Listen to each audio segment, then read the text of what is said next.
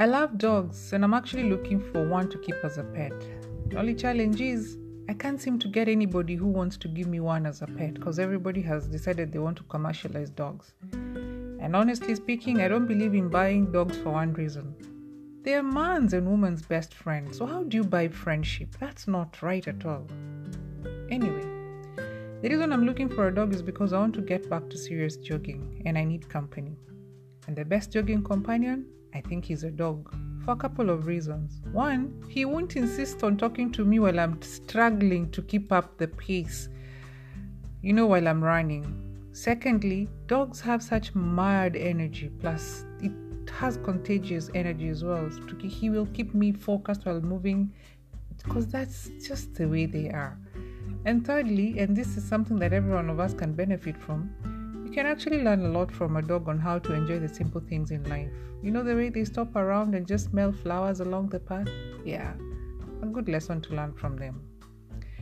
Anyway, now that I don't have a dog, in the meanwhile, I'll just wait for a miracle. But as I wait, I'll just compile a good jogging playlist and hit the road on my own. By the way, music is one of my favorite escapisms. And when I feel I need to let off some steam like I do right now, I watch an episode of The Voice, America's Got Talent, or The X Factor. Speaking of X Factor, what is your X Factor? I really hadn't thought about it, and I wasn't even considering, that it's crucial for anybody to find out what their X Factor is until I started thinking about it. And that's why for this episode of Survival Alphabet, my word of the day is X Factor. X for X Factor. Hi, my name is Liz Washuka, and I welcome you to today's episode of Survival Alphabet, where my word for the day is X Factor. X for X Factor. And no, I'm not talking about the television music competition franchise created by British producer Simon Cowell. No. So if I'm not talking about that show, then what am I talking about? Stay with me to the end of this episode and let's discover some interesting facts about the X Factor together. Trust me, you don't want to miss this one.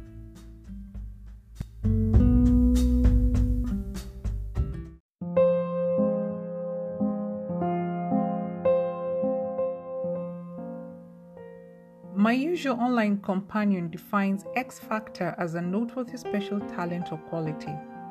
It could also mean a variable in a given situation that could have the most significant impact on a specific outcome. So if I got that meaning right, X Factor is a quality that one cannot really describe, but it is something that makes a person overly unique and special. It is an outstanding, extraordinary ability, a variable that cannot be easily defined, but one that is very evident. I know there's someone listening to me right now and you're probably asking, Liz, even I have an X Factor? My answer to you is yes, you do. Each one of us has the special quality that has the potential to make us unique and special. The unfortunate thing is that most people don't ever get to exercise it because they have no idea they have it in the first place. You see, you can't use what you don't know you have. It is not until you become aware of something that you suddenly get ideas on how you can use it. And so to sharpen and use your X Factor, you must first realize that you have it in you. Now, before you get confused, let me explain something here. When I talk about your X Factor, I'm not referring to your gift. There's a difference. The X Factor is something that every human being on earth has over and above the gifts in them. You see, there's no way you can have a gift and not have the X Factor to back it up. Let's use an example of neurosurgeons. If you've read the book Gifted Hands, the Ben Carson story by Ben Carson himself, then you will quickly agree with me that he had the gift of being a neurosurgeon. But over and above that gift, he also had an X Factor that backed up that gift.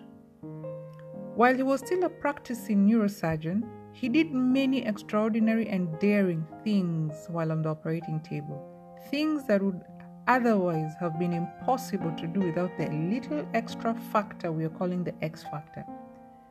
The many unbelievable procedures he performed helped him make history, especially considering his background and his own history. Though he didn't quite call it the X Factor, he himself acknowledges in both his books that there was something peculiar in him that gave him that unique ability to do what he did. So yes, there's a very big difference between your gift and your X Factor. To me, I consider the X Factor as the wings that make your gift fly high. By the way, reading his other book, Think Big, Unleashing Your Potential for Greatness, that book gave me hope that if someone like him could become the person he became in life, then there is hope for everyone who has ever been given labels of any kind. His story is such an inspiration. If you haven't read either of those two books, I really encourage you to get them and read them. It is possible to have many gifts, but there is one particular gift that will always make you stand out, and that is the one that has the X Factor in it. Going back to Ben Carson, since he became a politician, how evident has been his X Factor. It's like Ben Carson the neurosurgeon and Ben Carson the politician are identical twins with two different levels of abilities. Where the neurosurgeon is the one who is a very powerful guy and the politician is a docile one. Well, I'm pretty sure he's still doing a good job in his current position in Trump's government, but I'm 100% certain that he stood out more when he was a neurosurgeon than he is now as a politician. Why? Because I believe his X Factor was in his gift of being a neurosurgeon. So how do you know what your X Factor is? I'll give you a few hints. 1. Things you do effortlessly. There are things you seem to do that the rest of us normal human beings can do easily. And actually what annoys us more is the fact that you do it with so much joy and effortlessness. For instance, while I can't seem to put together one stanza of lyrics to a song in 3 months, you get lyrics to an album with 15 songs in 1 hour. And it's not just the lyrics you also get the melodies too. Clearly, this means you have an X Factor in that area, and if I were you, I would focus on growing my muscles in this area. But just to point out something, the fact that I mentioned that we normal people get annoyed by your ability to do things effortlessly does not mean that we are jealous of you. Actually, we appreciate that ability. I was just trying, to explain how the difference comes in. The second thing is your passionate abilities. So the other day, someone was asking me how long it takes for me to put these episodes, the survival alphabet episodes. And I found that strange because actually I never thought about it in terms of minutes or hours. The only thing I know is that this has become a nightly routine that I look forward to with excitement. You know what I've realized? It is something I'm so passionate about, and even when I'm tired, the thought of recording something interesting for someone else to listen to and get an aha moment, it kind of renews me and makes me forget I was tired. Now, that's what I am referring to as passionate ability. You're passionate about something, you do it whether or not the circumstances are right. And you don't even need to be forced to do it. It just comes naturally. Number 3, you always find a way to connect your passionate abilities with your day-to-day activities. Now, let me use myself as an example again.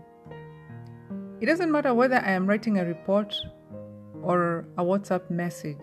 The passion I put into whatever I'm writing is just the same. Actually, I hadn't realized this before today. Until I started thinking about my own X Factor, I hadn't discovered that I take my writing, seriously. And by the way, this thing about writing is a habit that has been with me since time immemorial. I cannot even remember how far it goes back. I don't just write for the sake of writing. If you think I'm kidding, follow me on Instagram or on Twitter. That's at WachukaliZ. That's WACHUKALIZ.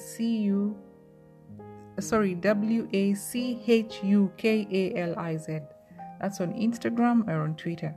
You'll see what I mean. I take everything I write as serious business. Even if it's just a normal text message, I always make sure all my T's are crossed and all my I's are dotted. Writing is how I express myself best, and I guess that's why I do it effortlessly. I actually discovered that I can write a 3,000 words article in less than an hour. That can only happen when you're passionate about doing something.